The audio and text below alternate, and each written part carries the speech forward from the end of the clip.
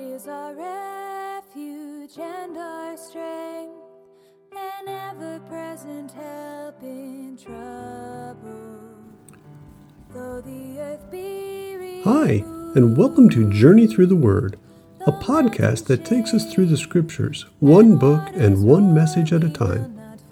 I'm Jeff Gilbert, and I'll be your guide through the Bible to help you better understand God's Word, what He wants to teach us, and more about His Son, Jesus Christ. The earth melts at the sound of His voice. We're going to look now at the second half of the first chapter of Acts.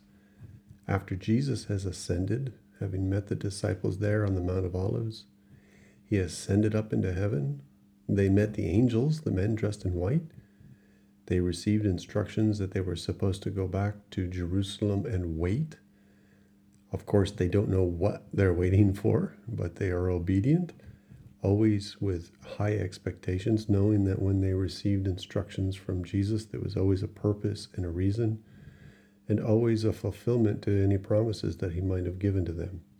So to go back and wait, they went into an upper room, and it says that they began to pray.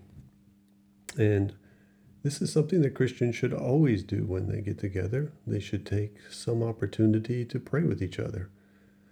Of course, eating and having fun and joking around is always good too, but it's always good to pray and pray for each other. We have limited opportunities sometimes to meet with other believers and to really do something serious like pray for each other's needs and ask for God's intervention in our lives. So we should pray for one another and care for one another, talk to one another, encourage and exhort each other. And here the disciples are meeting there to pray. We've got the 12 disciples minus Judas. And so Peter brings to their attention the scripture in the Old Testament that says the bishopric or the office or the ministry that the one is abandoned, talking about Judas, referring to Judas here, that one of them is missing, that another should take. Now, they have a problem. The question would be, who in the world should we select? Because Jesus had prayed all night long, come down, and decided to pick His apostles that were going to follow Him. However, here, how are they going to do it? They don't have really spiritual gifts to guide them. They don't have maybe even enough wisdom to do it. But they want to do the will of God, and their attention has been brought to this scripture that says that they should fill this last office. So they're introduced to two guys here, one whose name is Matthias, and the other whose name is Justus. And these two guys have some things in common. They were devout followers of Jesus. They were there from the beginning of His ministry, from the baptism all the way through. So they saw most of the things that the rest of them saw. They knew about Jesus. They witnessed all of those things. So they would be effective ministers and witnesses going forward as well. So they don't know how to pick Him. So what do? It says they cast lots to decide which one it should be. Now, casting lots, we don't know exactly what they're talking about. The Bible refers to this kind of selection in various times in the Old Testament. And even in the New Testament, it says that the soldiers cast lots to choose who would get the garment of Jesus because it was too valuable to tear into different sections and to divide. So they cast lots to decide who should get it. In the Old Testament, there was also casting lots. And there was also this thing called Urim and Thummim in Hebrew culture or Hebrew religion, where they would decide what God's will was according to the Urim and the Thummim. And we don't even know what they are. They're a mystery even until today. They might have been a couple of different colored stones. They might have been different textured stones. We don't know. They might have had writing on them. And depending on how they were used, maybe they were thrown. And however they landed would be the answer that yes, this was God's will, or no, that was not God's will. So that was Urim and Thummim. We can also see, I'll give an example of casting lots, is that when Israel went into Canaan and they went into the battle of Ai, and they lost the battle, and they knew there was sin in the camp. but they didn't know what the sin was, who it was, or where it was. So it says they began to call first the tribes. So there would have been 12 tribes represented there. And they cast lots to decide, and the lot fell on a particular tribe. Then it was divided further. They cast lots. They got down to the family, to the father. And then they cast lots for his sons, and it fell on Achan. And they said, Achan, what have you done? And he said, oh, I stole treasure, and it's hidden in my tent, etc. So we know that story in the Old Testament, and it just goes to show that they use this casting of lots as a way that to make decisions and choices. And in fact, in that case is a good example that God actually spoke through their casting of lots. We could ask, do we need to cast lots today? Do we need Urim and Thummim today? There's no sign anywhere beyond this in the New Testament that we would use this kind of a tool following this moment in the New Testament. Later on, as they're baptized in the Holy Spirit and spiritual gifts become manifest in the church and evident in people's lives, and in those gifts are things like a gift of knowledge or a gift of wisdom or a gift of discernment or prophecy. So those things replace what would take place in the casting of lots in the Old Testament. I should also say that we have prophecy in the Old Testament that also directed them. But in the cases where there was no prophet or God didn't speak through the prophet, they would use this method. So I think we've said enough about that. They pick Matthias as the last apostle there. Now, some people will also say that Matthias was not the right choice, that they did an act by casting lots that was not spiritual, was not scriptural, and that, in fact, Paul was the 12th apostle. Paul calls himself an apostle, but he doesn't say that he should have been the one instead of Matthias, even though he came at a later time. So Bible's not clear. Is it supposed to be Paul? Was it supposed to be Matthias? I think here we should take the Bible at face value and understand that, this is what it says, that they picked him. So let's go with him. As we move on, they're going there into Jerusalem. Well, they're in Jerusalem, rather. And they're on the day of Pentecost. Now, this is really important to know because the feasts are symbolized here in all of these events that are taking place. For example, we know that Jesus was crucified on the Feast of Passover. And the Feast of Passover was a feast that God ordained to commemorate the time when the Israelites were set free from Egypt. And the way they were set free was through the killing of a perfect lamb, the shedding of the blood, and the blood placed on the doorposts of the house. And when the people were inside the house, this was back early in the Old Testament, in the book of Exodus, they're in Egypt, and this is the final plague. The death angel will fly over that night. And when he flies over, if the blood of the lamb is on the doorposts of the home, then those people are saved from death. The firstborn are saved from death. And those people would be leaving Egypt immediately after that night. So to commemorate that, they would always, every year, celebrate the Feast of Passover. And when Passover was celebrated, it had a new meaning because it was celebrated right up until the moment that Jesus, as the perfect lamb, was sacrificed as an atonement for our sins. And because of that, we're set free from the bondage of this world and from the bondage of sin. Even when Jesus stepped down into the Jordan River to be baptized by John the Baptist said, "Behold the Lamb of God who takes away the sins of the world." Meaning that this was the final lamb, the final atonement for our sins.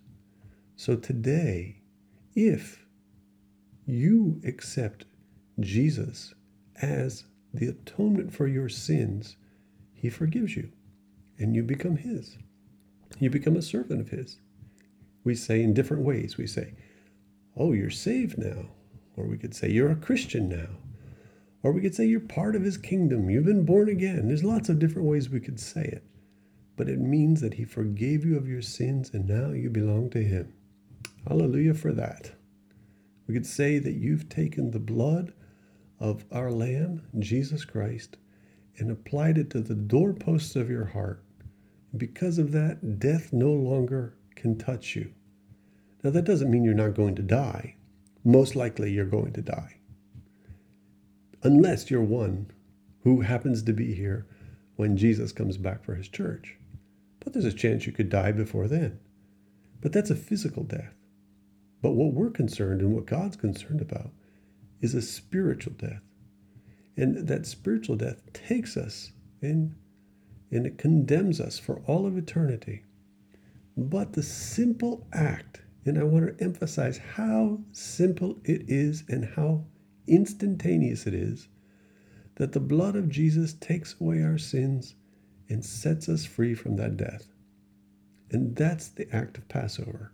That's the feast when Jesus was crucified. That was the celebration in the feast of Passover. Now we go ahead 50 days. Of course, he's risen from the dead. He appeared for many days doing different signs and wonders with the disciples.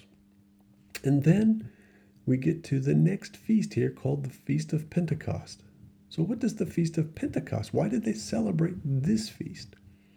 Well, we know that it was because 50 days after the Israelites were set free from Egypt, that Passover evening, that in the wilderness, Moses went up until the top of Mount Sinai. And when they looked up to the top of Mount Sinai, they could see the people stayed at the bottom. Only Moses went all the way up to the top.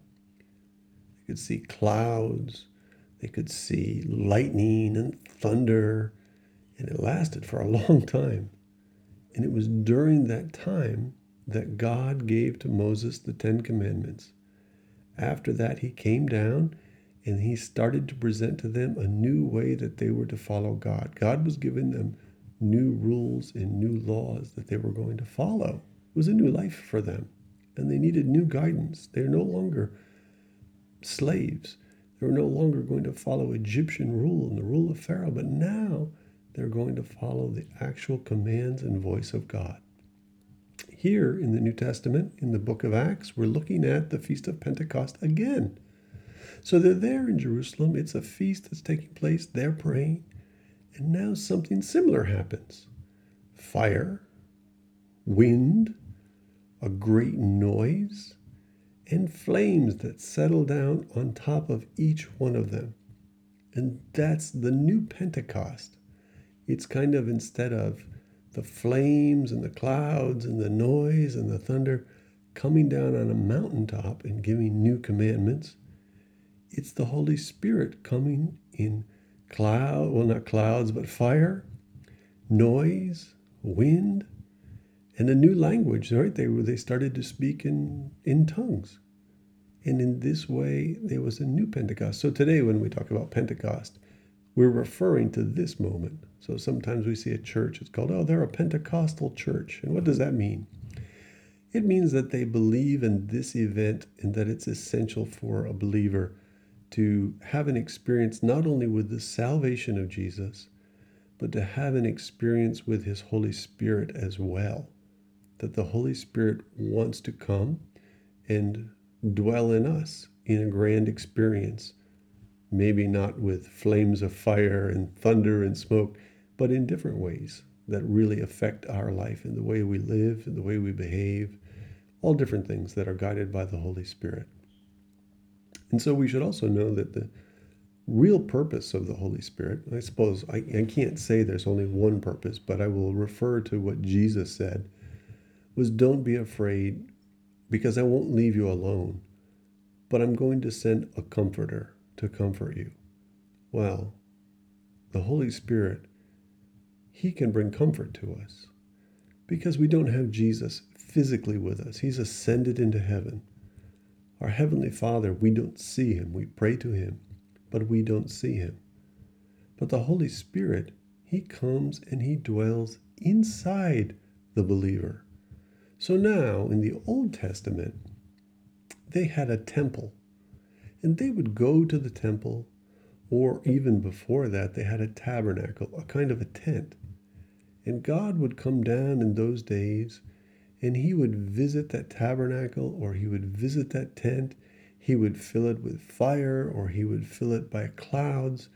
And the high priest would go in, or Moses would stand at the gate of the tabernacle, and God would speak to them from that Holy of Holies room deep inside the tabernacle. And that's how God communed with people.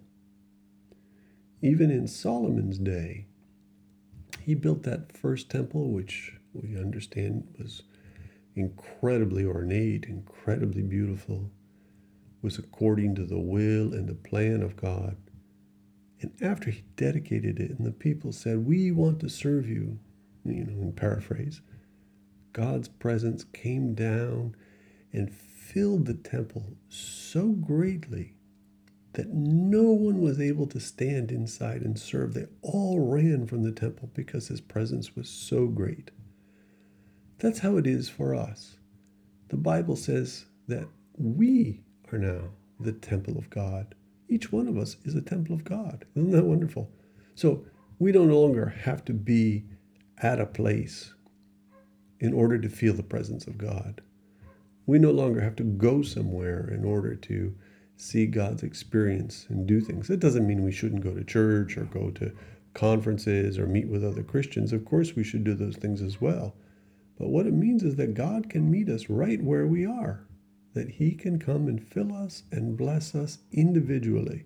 So now we are the replacement of that tabernacle, of that temple, of that synagogue, of that church building. We are now the temple of God, and the Holy Spirit comes and lives inside each one of us. It's a unique experience. Now, is it the only thing the Holy Spirit does?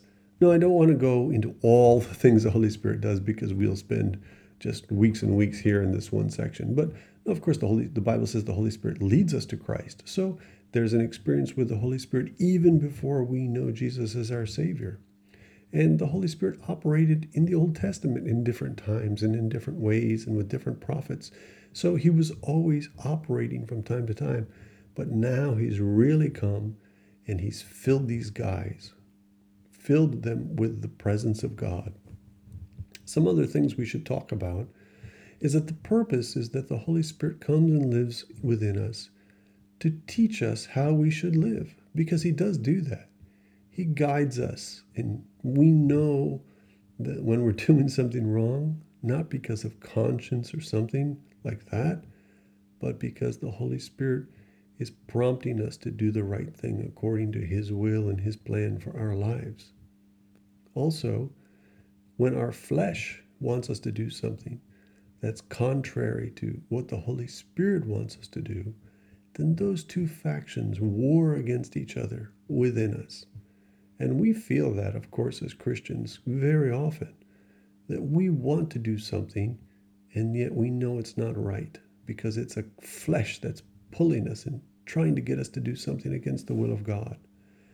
And the Holy Spirit, his voice is very calm and quiet and simple, leading us in a very gentle and nice way, opposed to our flesh. So Paul says that the flesh and the spirit are constantly warring with each other within us. We want to do what's right. The Spirit guides us to do what's right, and yet our flesh is always against us, trying to pull us to do the things that are wrong. It's a tough place to be as a Christian, for sure. But when the Holy Spirit wins, it's such a great victory for us. We praise God because the Holy Spirit won in our hearts and overcame our flesh and did the things that were more pleasing to God. That's the reason that Christians are transformed when we get to know Jesus. It's not because a person joins a religion that they change, or at least it shouldn't be. It's not because they're starting to go to a new church or a new place that they begin to behave differently. They speak different. They act different. They seem different. They're happier, probably. They're calmer. They seem to be making their way through life in such a better way than before. And often when somebody gets saved, people go, "Oh, what happened to you? Why are you so different?" something's different about you. Oh, you've changed, right? And they don't know why. And we don't know why. But it's usually because the Holy Spirit is guiding their life, changing them. Where they used to, curse and, be sad or miserable. Now suddenly they're saying positive, happy things, and they have a good outlook on life, and they're filled with joy and thanksgiving and the presence of God. And it's such a wonderful time for them suddenly. And it's noticeable to everyone around them. I can even remember a time when a lady came to one of our services, and she'd only been saved for 3 weeks, and she was just, kind of low, looking down, staring at the floor. And we prayed for her because she had a really serious need in her life. And then the next week she came back and she was smiling and happier. And I said, "Oh, hi, how are you? What happened?" "Well, you prayed for me last week. My friends here were praying for me. And God guided me in a supernatural way this week, and He solved a major problem in my life." She was so happy.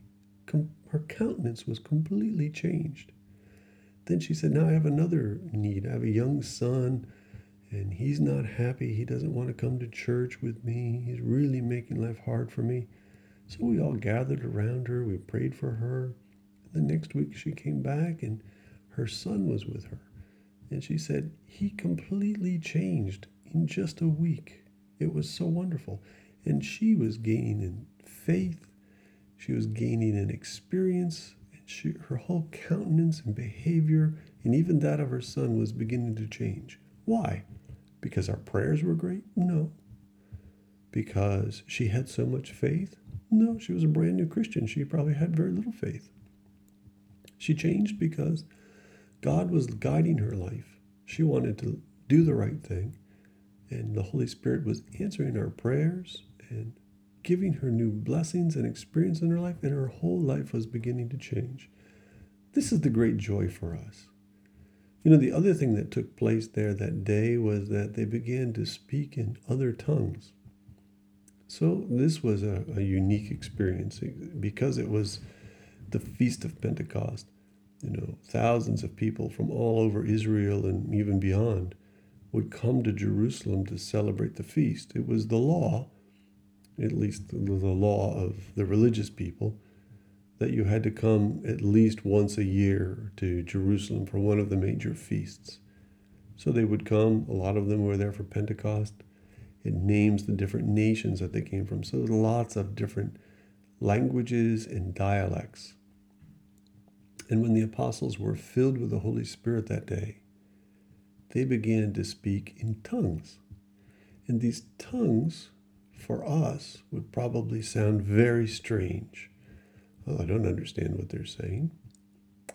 And yet each one was hearing what they were saying in their own language. So say, for example, they were from far north and spoke a strange dialect. They say, "How can this be that these Jews who are speaking in my dialect and I'm understanding them? I don't know that they know my dialect." This is a unique experience. They were speaking in tongues and they were hearing in their own languages.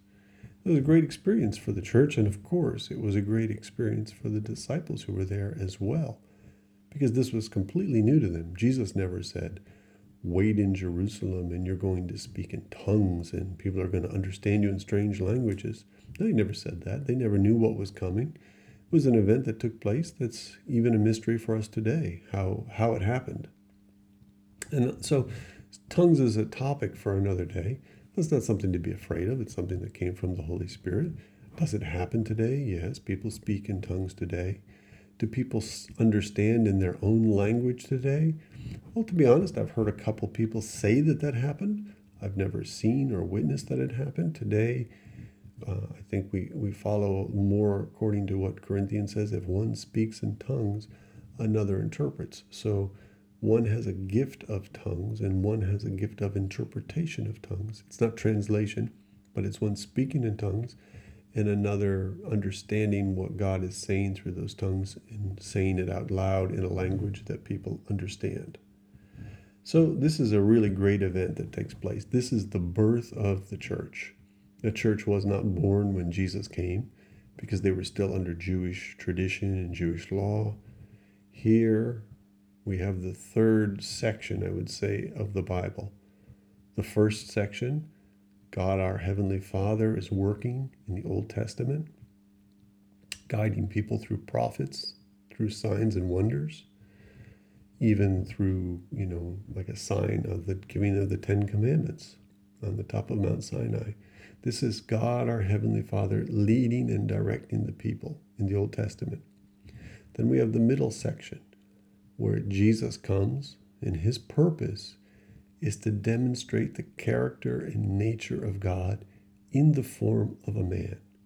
So if we think of our Heavenly Father as a violent, hard, judgmental, kind of difficult God, we learn that through the testimony of Jesus and his behavior and through his words and teachings, that that's not true at all. He was filled with love and compassion, and he hated the religious ways. He wanted people to have a sincere faith, like a child. He talked in very simple terms. I'm the good shepherd, follow me. I'm the door. I'm the way. I'm the truth. Right? He talked in very simple things so that people could easily follow him as their Savior. Not through religion, not through church, not through the laws of the Old Testament, but by believing on him, they would be saved. That was the message and the testimony that Jesus brought. And I don't think any one of us could look at the things that Jesus did or said and say, oh, I wouldn't want anything to do with him. I wouldn't want to be around him. He was tough. He was hard. No, he was hard on those who didn't want to believe and who rejected him. But for those who wanted to believe, for those who wanted to follow him, he was filled with love and compassion and kindness for them. He said, one of my favorite verses, come unto me, you who labor and are heavy laden, and I will give you rest. For my yoke is easy and my burden is light. Well, that sounds pretty good to me. And people in the world today, many of them are in that circumstance. They're really heavily burdened and laden down. And Jesus wants you to come unto him. Give your life to him. Put the blood of the perfect Lamb upon the doorposts of your heart so that you can follow him. And then allow the Holy Spirit to come into your life and begin to work and guide you and change you. One last note before we finish here. The things that the Holy Spirit brings to us are not only demonstrations of great signs and guidance for our lives, but there are these things called the fruits of the Holy Spirit. There's 9 of them. I won't name them all, but I'll give you examples. He brings peace, patience, gentleness, kindness, meekness. These are the things that the Holy Spirit brings to our life, that if we were to try to obtain them by ourselves, we couldn't do it. If we tried to buy them, we couldn't find them. And if we asked anybody in the world, oh, can you give me patience? Can you give me kindness or gentleness or love or peace? They're not available anywhere except through the blessing of the Holy Spirit in our lives. Next time we'll go further into the 2nd chapter of Acts because it's a pivotal section in the New Testament for us.